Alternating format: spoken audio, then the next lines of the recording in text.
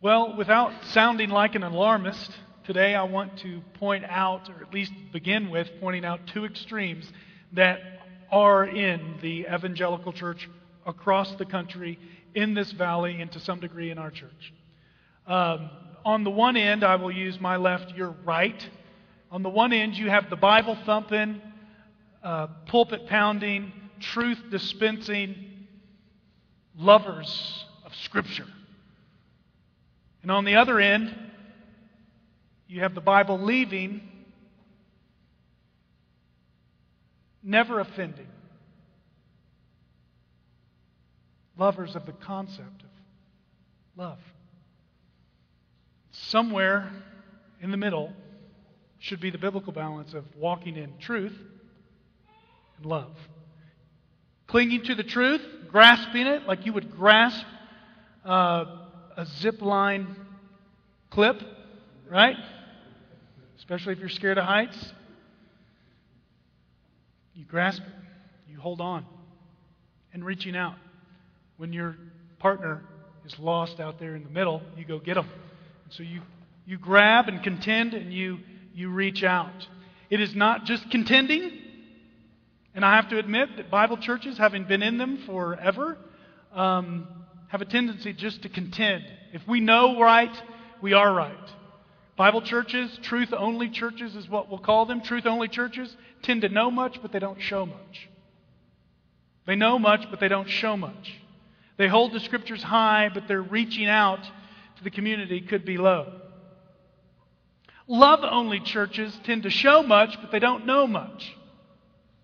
They believe the Bible, accept it as true, but they just don't dig into the Bible. Much is achieved, but not much is changed. And in both churches, there could be pseudo forms of life transformation. One with head only and other with heart only. And if you read the Bible clearly, it always talks about head and heart. It is neither all mental and it is neither all emotional. It is both. And it's captured, as you will see from the text and other texts today, in action. The world in which we live has a false view of love, and we'll get there in a few minutes. And that can creep into the church. But if we take, I've got 5 verses here if you want to write them down. If you just listen to these verses, they contain both love and truth.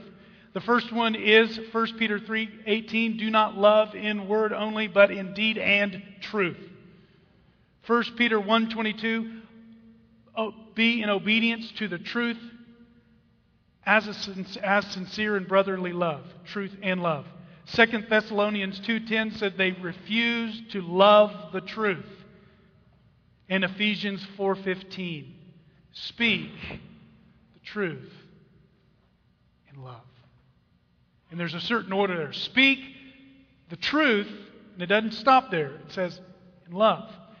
It doesn't say speak in love minus truth. It's speak the truth in love.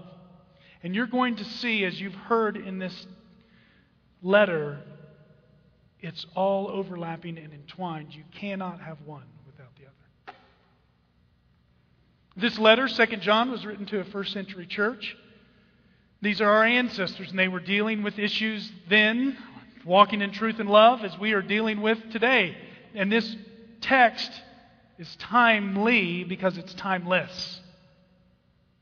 It was written in the early church right before 100 AD, and 2,000 years later, it's still the same. Just like we saying, great is thy faithfulness, God's word never changes. The Apostle John, as we will see in a few minutes, is the one who wrote it, and he's writing to combat a false theology and promote true Christianity. And what he chooses to write in this letter, he wrote 2 others, 3 John and 1 John, and he wrote the Gospel of John. But he wanted to communicate something so clearly in this letter, he only focuses on 2 things.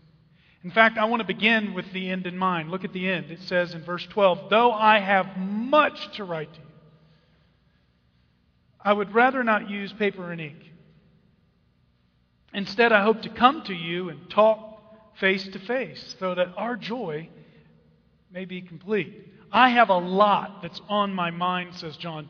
The thing you can learn from that verse, two things you can learn from that verse. John had a lot on his mind, but he chose to write about two things: truth and love. And you learn from that verse, it's good to get on paper, as John did on a papyrus for us, those main things, but he wanted to be there with his people, face to face. So just a little aside, it is always better to go meet face to face. Now sometimes you may need to get out on paper, i.e. in the world we live in today, technology, email. There are not many letter writers anymore, although we need to get that back.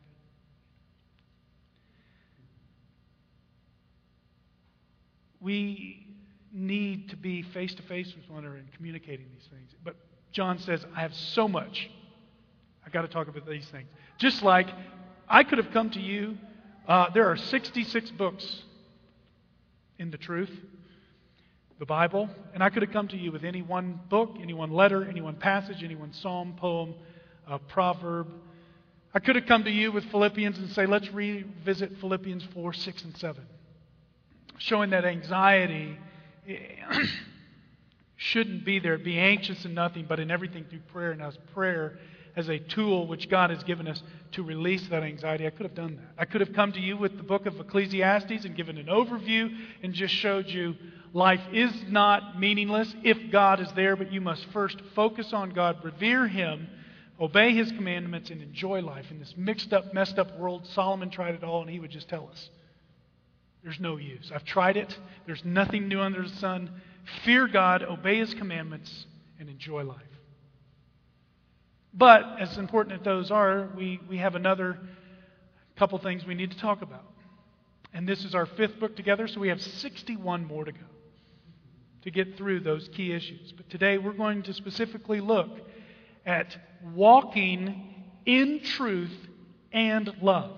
It is not walking in the truth, and it is not walking in love. We fall off the donkey if we just choose one of those. On one side, it could be walking in truth. On the other side, walking in love. We do not want to be known as that is the truth church. We don't want to be known as that is the love church. We want to be known as that church holds to the Scriptures with a firm grasp. But wow. You can just cuddle up next to them. They seem to hold to the truth and love. And I think that is two very important things to talk about in a young, growing church.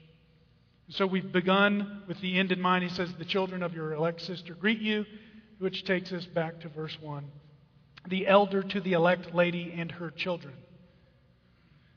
Here's your author and here's your audience. The elder is John. He's writing as if he were writing to a congregation that knew him. And so he didn't need to give his name. The internal language, if you match it up with 1 John and 3 John in the Gospel of John, matches. And so this is John the elder. This is not some other elder. This is the Apostle John. And when he's writing to the elect lady and her children, he is writing to the local church that he pastored. It's as if you were to receive a letter. Let's say it's 10 years down the line and you receive a letter from me. Maybe Ashley and I are on vacation or something. You receive a letter and it just says, one of your pastors to this wonderful family. You wouldn't go, well, who's writing this? You would go, oh, okay. I know who that is. There's been a background developed here. And in fact, the images of the Bible of the church being an elect lady, you can see it in Isaiah 54. You can see it in Galatians 4:25. You can see it in Revelation 12, the woman. And when John wants to speak clearly and pointedly to specific individuals, he does not hesitate. 3 John, it says the elder to the beloved Gaius. And then he calls people out. Do not be like Diotrephes, but be like Demetrius. So when he wants to use names, he'll use names. But in the letter of 1 John and the letter of 2 John, he's writing collectively to that church. And her children are believers, and the two key issues are whom I love in truth. He didn't say, whom I love with truth, or whom I love, and then he didn't leave it there. He said, in truth. And he didn't just say, to my and her elect children, truly you're her elect children, period. He says, whom I love in truth. And not only he's saying there's not only myself who loves you, but all who know the truth. And he gives a reason in verse 2 for writing, because of the truth.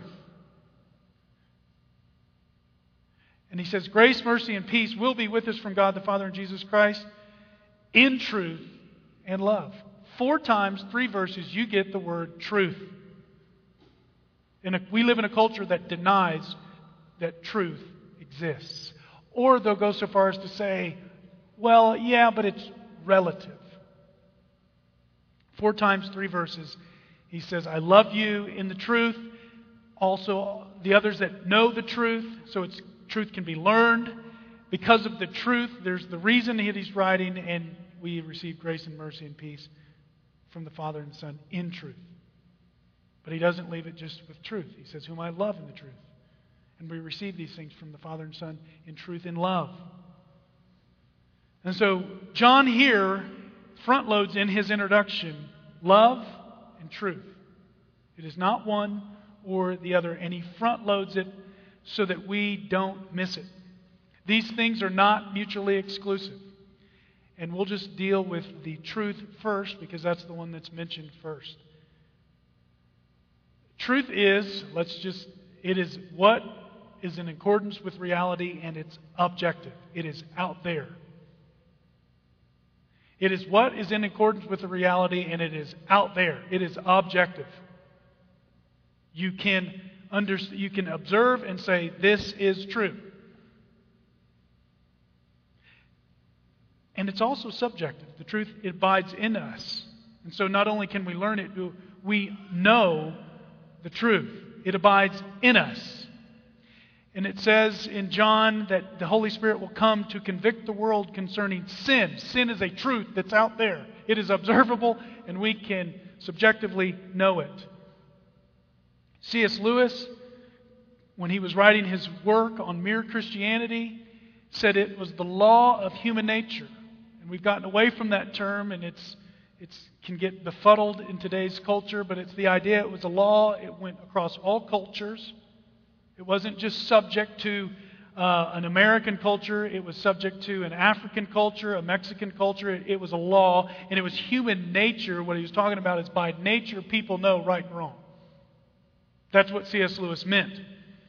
That he said if you went up and took somebody's seat on the subway, they would by nature say that is wrong. By nature. So the truth is out there, and it is also God. In Ecclesiastes 3:11, God has set eternity in their hearts. Romans 1, they perceive it. Romans 2:15, their conscience tells them it's either convicting them or doing good or bad. It's within us. It is objective and out there, and it can be inside us as long as it accords with reality.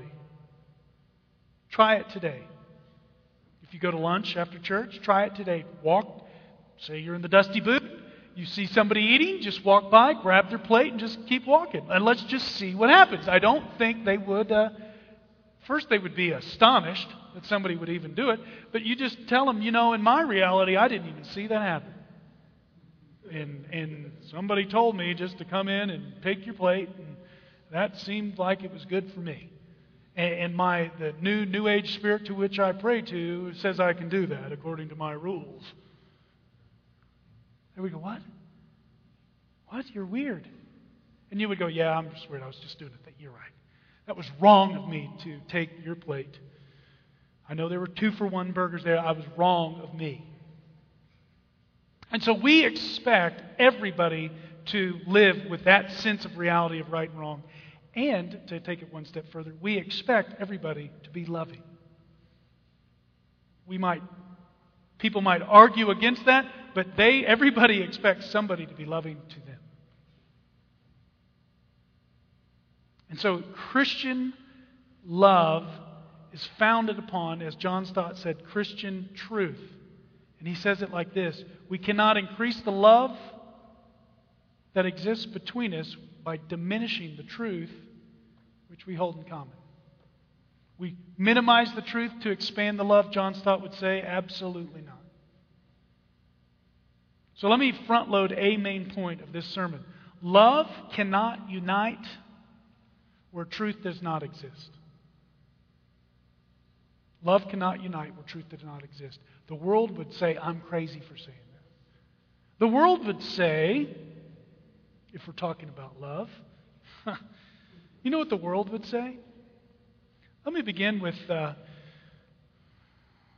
somewhere, I believe it was in the 60s, great theologian John Lennon. He would say, there's nothing you can know that isn't known. Nothing you can see that isn't shown. Nowhere you can be that isn't where you're meant to be. It's easy. All you need is love. All you need is love. All you need is love. Love is all you need. A little bit later, the great priestess, Tina Turner, it's physical. It's only logical. You must try to ignore that it means more than that. What's love got to do with it? And here is Tina, who got beat by Ike. Do you know her definition of love? What's love but a secondhand emotion? What's love got to do with it? Here you go, Tina. Here's great theology. Who needs a heart when a heart can be broken? All you need is love? Oh, it's a key element, but there's faith, there's hope, there's the fruits of the Spirit. All you need is love? Love is not all you need. Because love apart from the truth is no love at all. And no, Tina, it is not just physical. It didn't end there, though. I mean, if you were a child like me of the 80s, there was Hathaway. What is love? Baby, don't hurt me. No more. It's conditional. What is love? What is right? What is wrong? Hathaway, my generation, confused about the truth, says it in a song. What is right? What is wrong? Baby, don't hurt me no more. It's conditional. Love should never hurt. And I think Robert Palmer got it best. You know who Robert Palmer is? He's a good musician who sang this. You see the signs, but you can't read. You're running at a different speed. The heart beats in double time.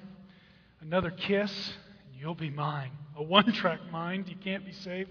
Oblivion is all you crave. Oblivion is all you crave. If there's some left for you, you don't mind if you do. Whoa, you're going to have to admit that you're immune to this stuff. You're going to have to face it. You're addicted to love. And you know what? This culture, they're addicted to love. We're addicted to a false view of love. We feel loved when people make much of us.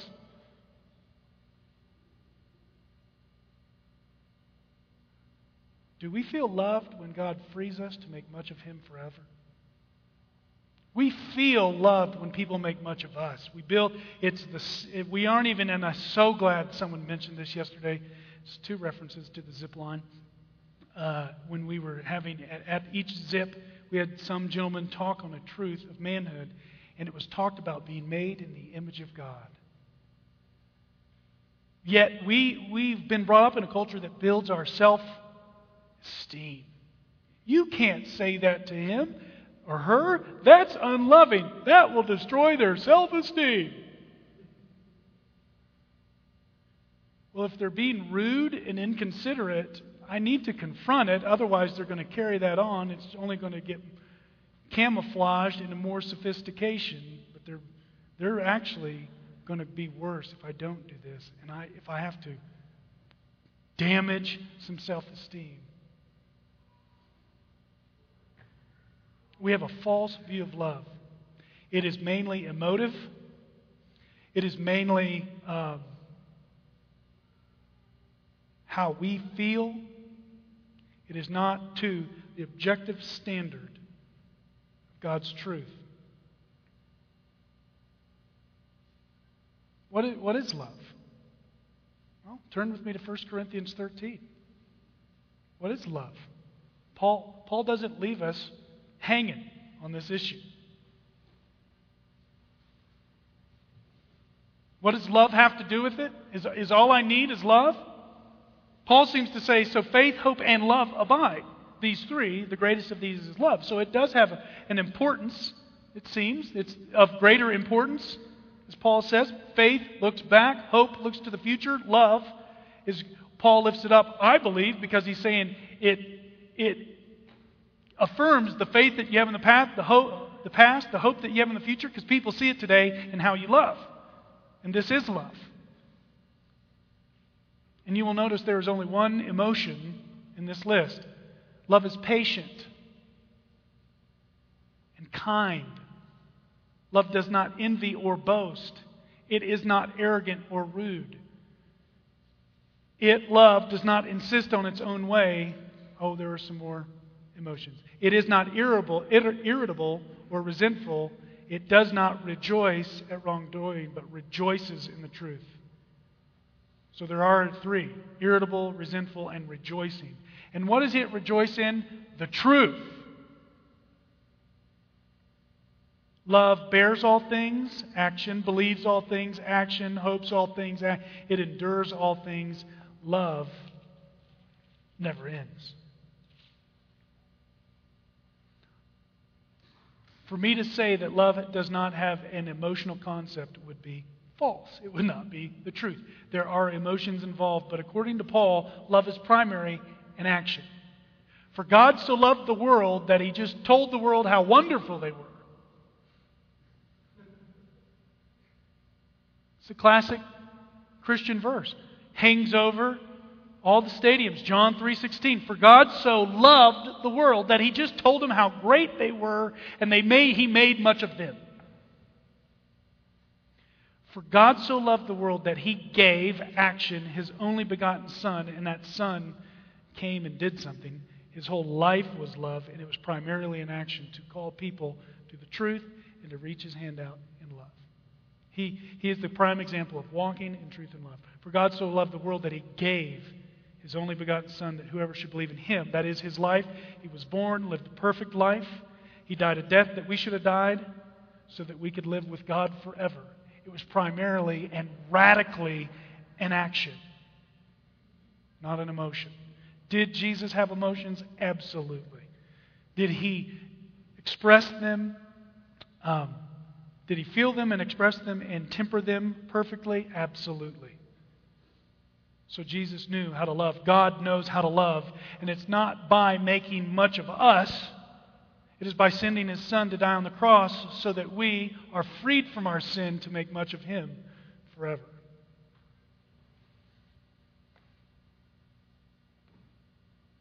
And so that love is primarily an action. He says in verse 4, I rejoice greatly to find some of your children walking in the truth. It is wonderful to walk in the truth. Jesus said in John 17, sanctify them in the truth. Thy word is truth. It is not an adjective, that is a noun. What He was saying is, this is the truth. Are there other truths outside of this? You betcha. Learned a lot about physics yesterday. I'm glad those things hold true. Literally. But this is the truth. Think over these things and I'll give you understanding in everything. This is the truth, and we must live our lives because it gives guidance in every single area of our life. Spiritual life, intellectual life, physical life, financial life, social life, and emotional life. This Word guides us.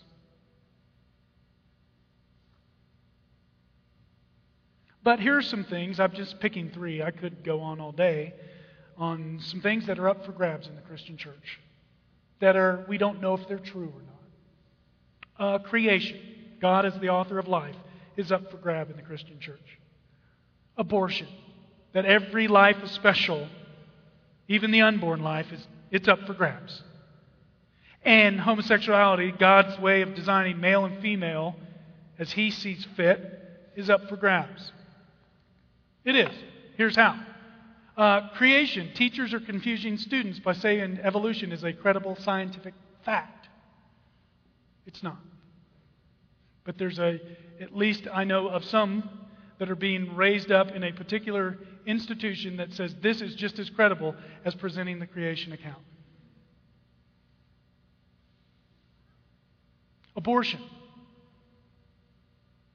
Ex-first ladies, no matter how classy they are steering women wrong. They're saying they have rights to kill their, what I would call an unborn child. And they can say it with a classy tone, in a classy way, no matter how classy they want to be about it. They're wrong. She's wrong. That doesn't go with the truth. I don't care how classy you are. And it's not a woman's right to kill a baby. And homosexuality. I keep coming back to this one, and I keep coming back to marriage and abortion because these are what this country will divide over. If it hasn't already, they will, in the definition of who should be married, this is where this country's headed. And so I will continually bring it up. Christian musicians are coming out about being homosexuals and not being unrepentant. Pastors who could be wolves in sheep's clothing, I will say that from the pulpit, will say something like this. Well, Christians have shown to be wrong about many things. Slavery, whether women should vote on property, and much more. Given a less than stellar track record, is it really heretical to think that the evangelical church may be wrong about homosexuality as well? Isn't it wise to ask the what-if question from time to time, if for no other reason than to test our contemporary application of Scripture?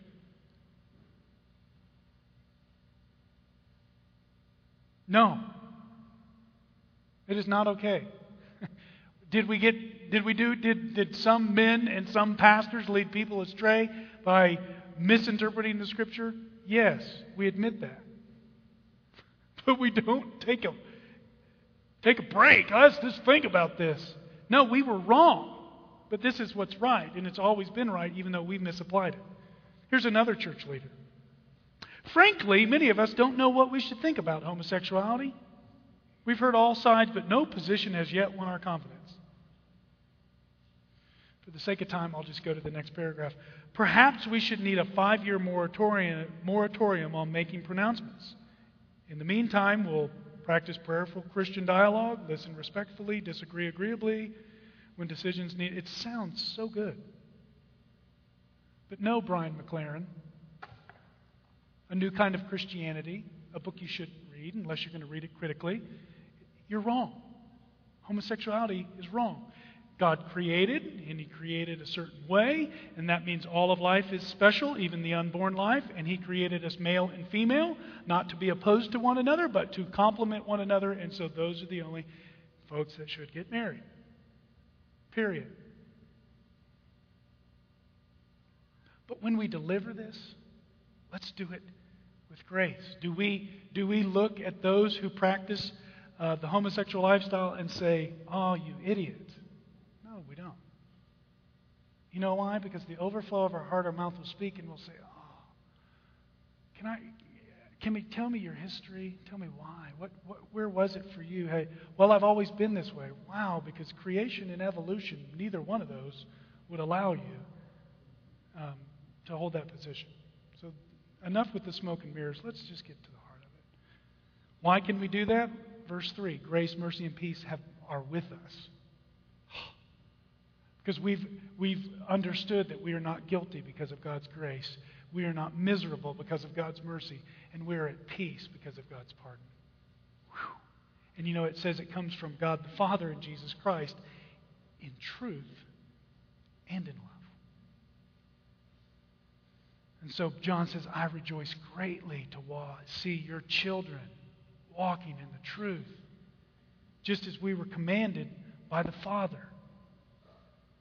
And then he gets tender with her. The church. He's tender with the church.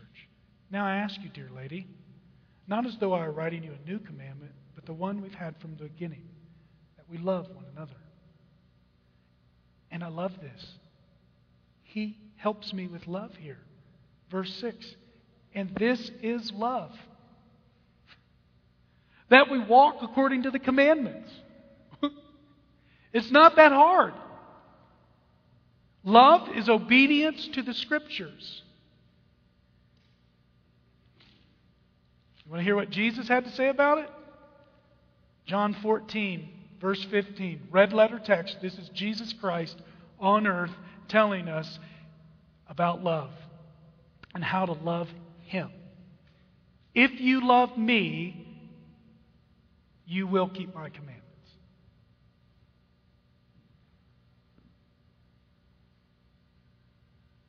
If you love me, you will keep my commandments. It doesn't get any clearer than that.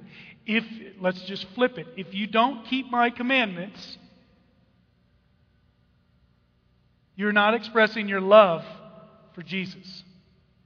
It does not get any plainer than that. And John picks up on Jesus' words and he says, this is love.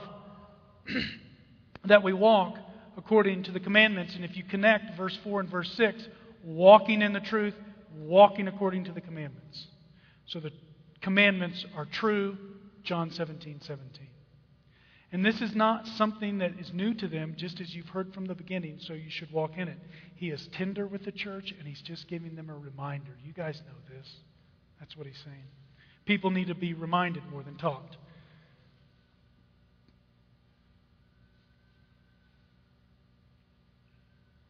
Love is obedience to the Scriptures.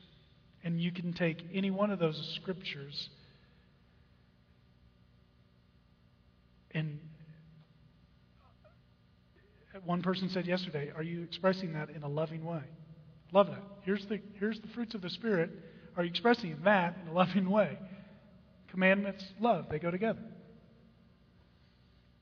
It is not action devoid of joy.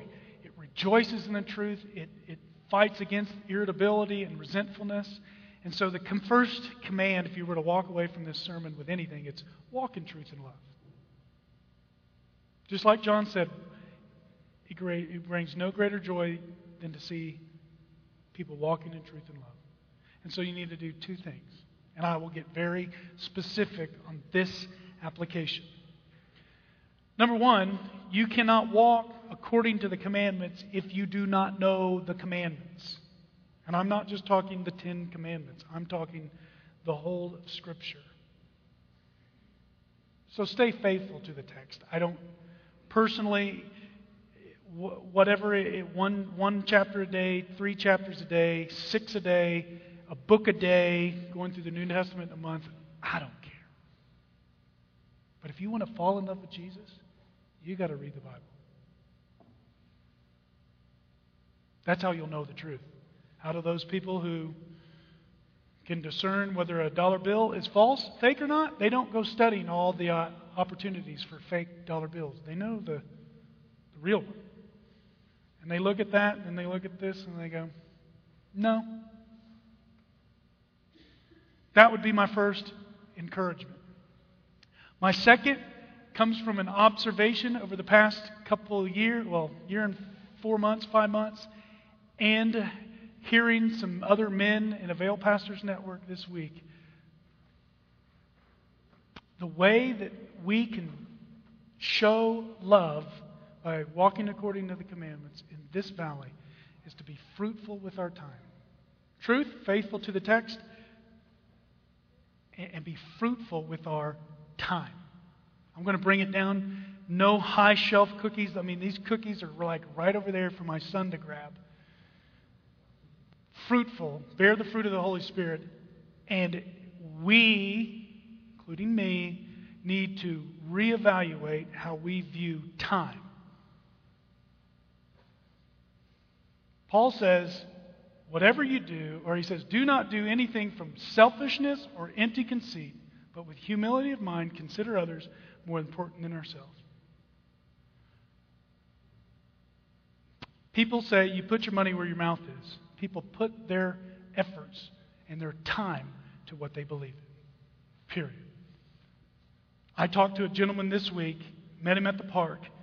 He called himself a recovering from another religion.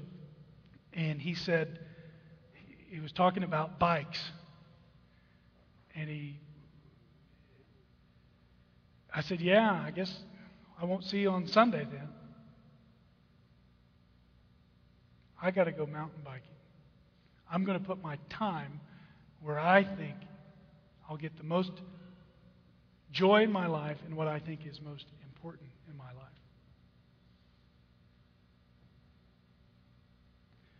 So, very specific application to this valley. I'll just ask it in question form. If you're really serious about Jesus Christ, it will be reflected on your calendar.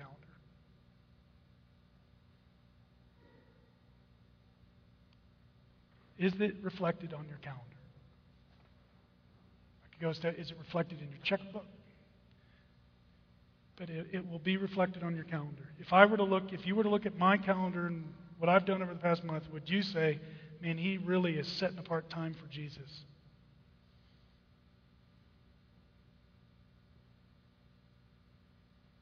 We set apart time for other things. Do we set apart our time to fall in love with the body of Christ, serve the body of Christ, etc.? Bring it one more step down.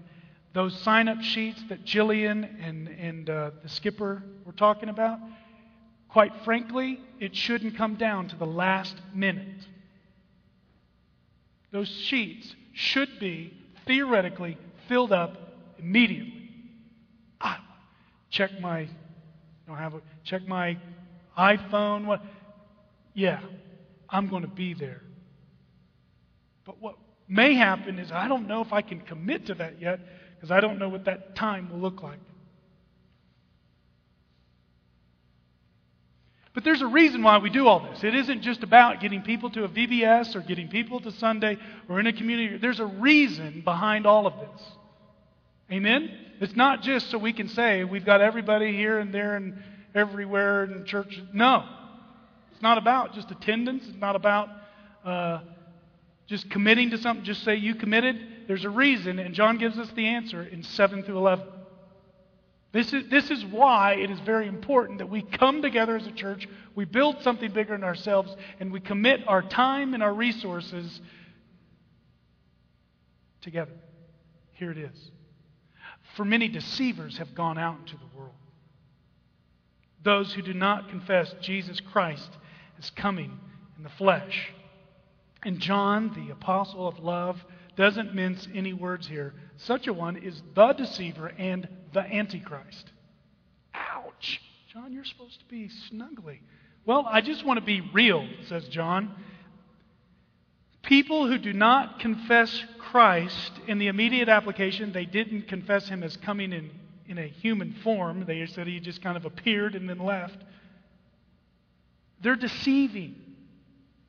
It's hard to see because they're hiding. They're not coming right out and saying, we're opposed to the truth. We're opposed to all of this. They're the deceiver and the Antichrist. And do you know that is still with us today? A couple weeks ago, I come home to two gentlemen speaking to my wife on our front porch step. They are deceivers and they are antichrists. They are. Because if you look at their doctrine, they say these, and we'll call them from what they are, they're Mormons, and they say, yeah, the eternal Father and His Son Jesus. Jesus was created. He didn't eternally. And they would even say that He really didn't come in the flesh. He appeared. Really? That's not what the Bible says. I mean, in 2 John, well, you need further revelation, and there's a guy named Joseph Smith. The reason we come together and we join together and we pour into our young children so they're a worker approved. A worker approved and not ashamed. The reason we do that is so they're raised up and they smell error.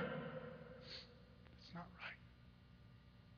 That's the reason we come together and we call and we want to join and get and sacrifice our time, even when it's not convenient. It's not convenient to go meet and leave my family on a certain night to go meet with somebody else and talk about life. It's not convenient for me to do that. But it takes my time, because maybe that influence will go somewhere. And that's why we come together, so that we can see deceivers and antichrists and go, not right.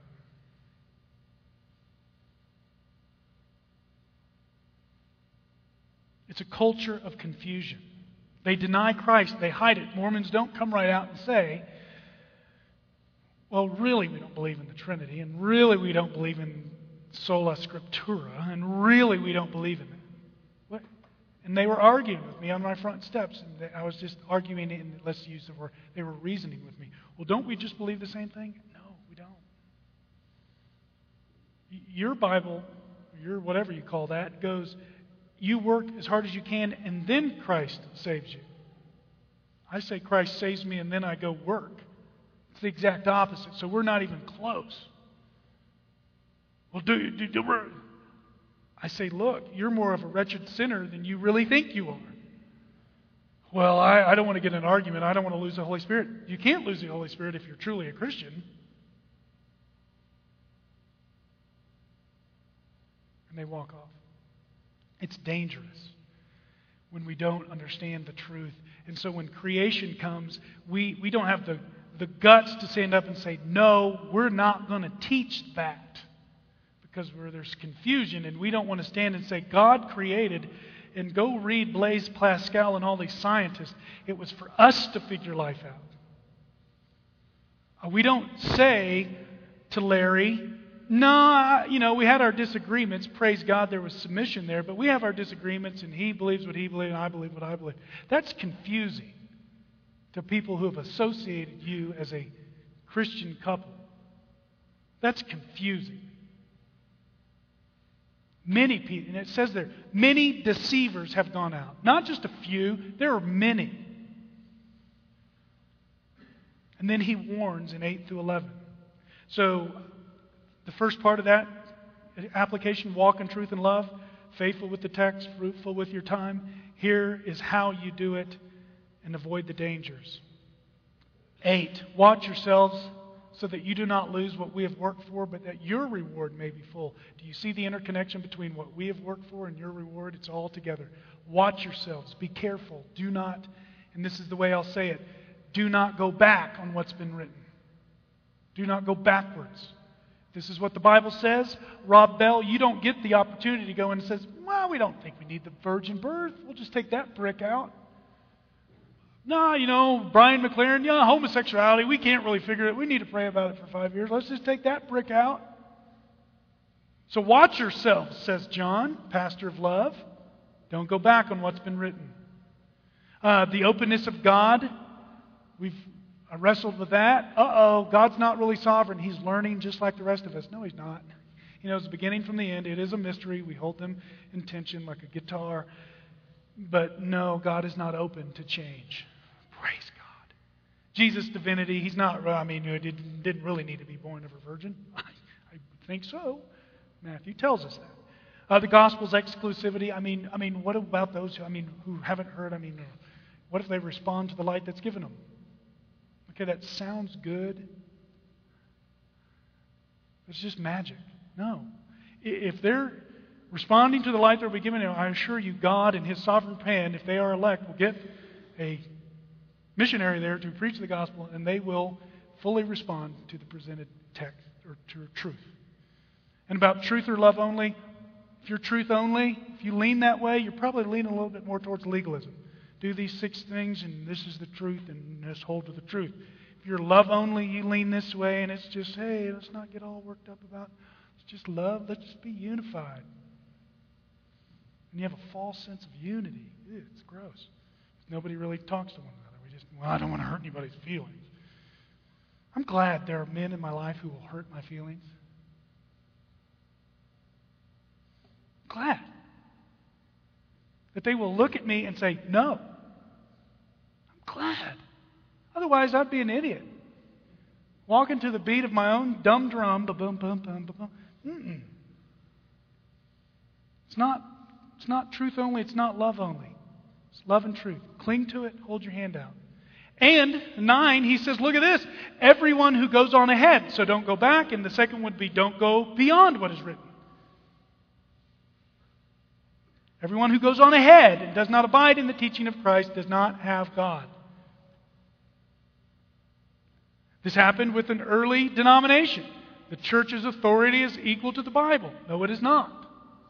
It is the Bible and everything else. It then came into a Keswick convention, and there was this higher life. There is no higher life. Everybody's equal at the cross. Without holiness, nobody will see God, so we all better be holy. But we want to start making levels here. And then you can see it today, and I don't necessarily praise the Lord, see it here, but I've seen it in other places. Man, if you're home, not homeschooling your kids, you're some sort of parent. I'm releasing them to the devil, and I fail as a parent, says one elder to a pastoral candidate. Really? Really? Oh, that's in 4th John that you got that.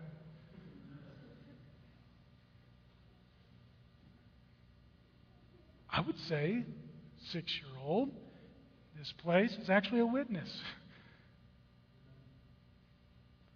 And have I become a joint venture with Brush Creek and said, okay, you do your...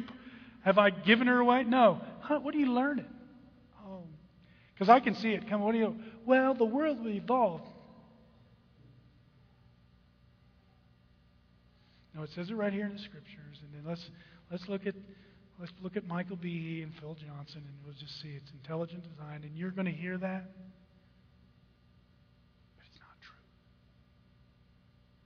It's not accepted. And when they get to a certain age, you want to say, and if you'll just say, is this fact or theory? And they say fact, you know they're really lying because even the originator itself called it a theory. So don't go beyond what is written.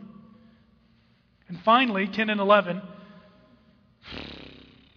if anyone comes to you and does not bring this teaching, do not receive him into your house or give him a greeting. And let me tell you, that is a principle. Let's not be hyper-literal. Because on a cold, snowy day, if I have the Mormons in, I'm not in sin right here.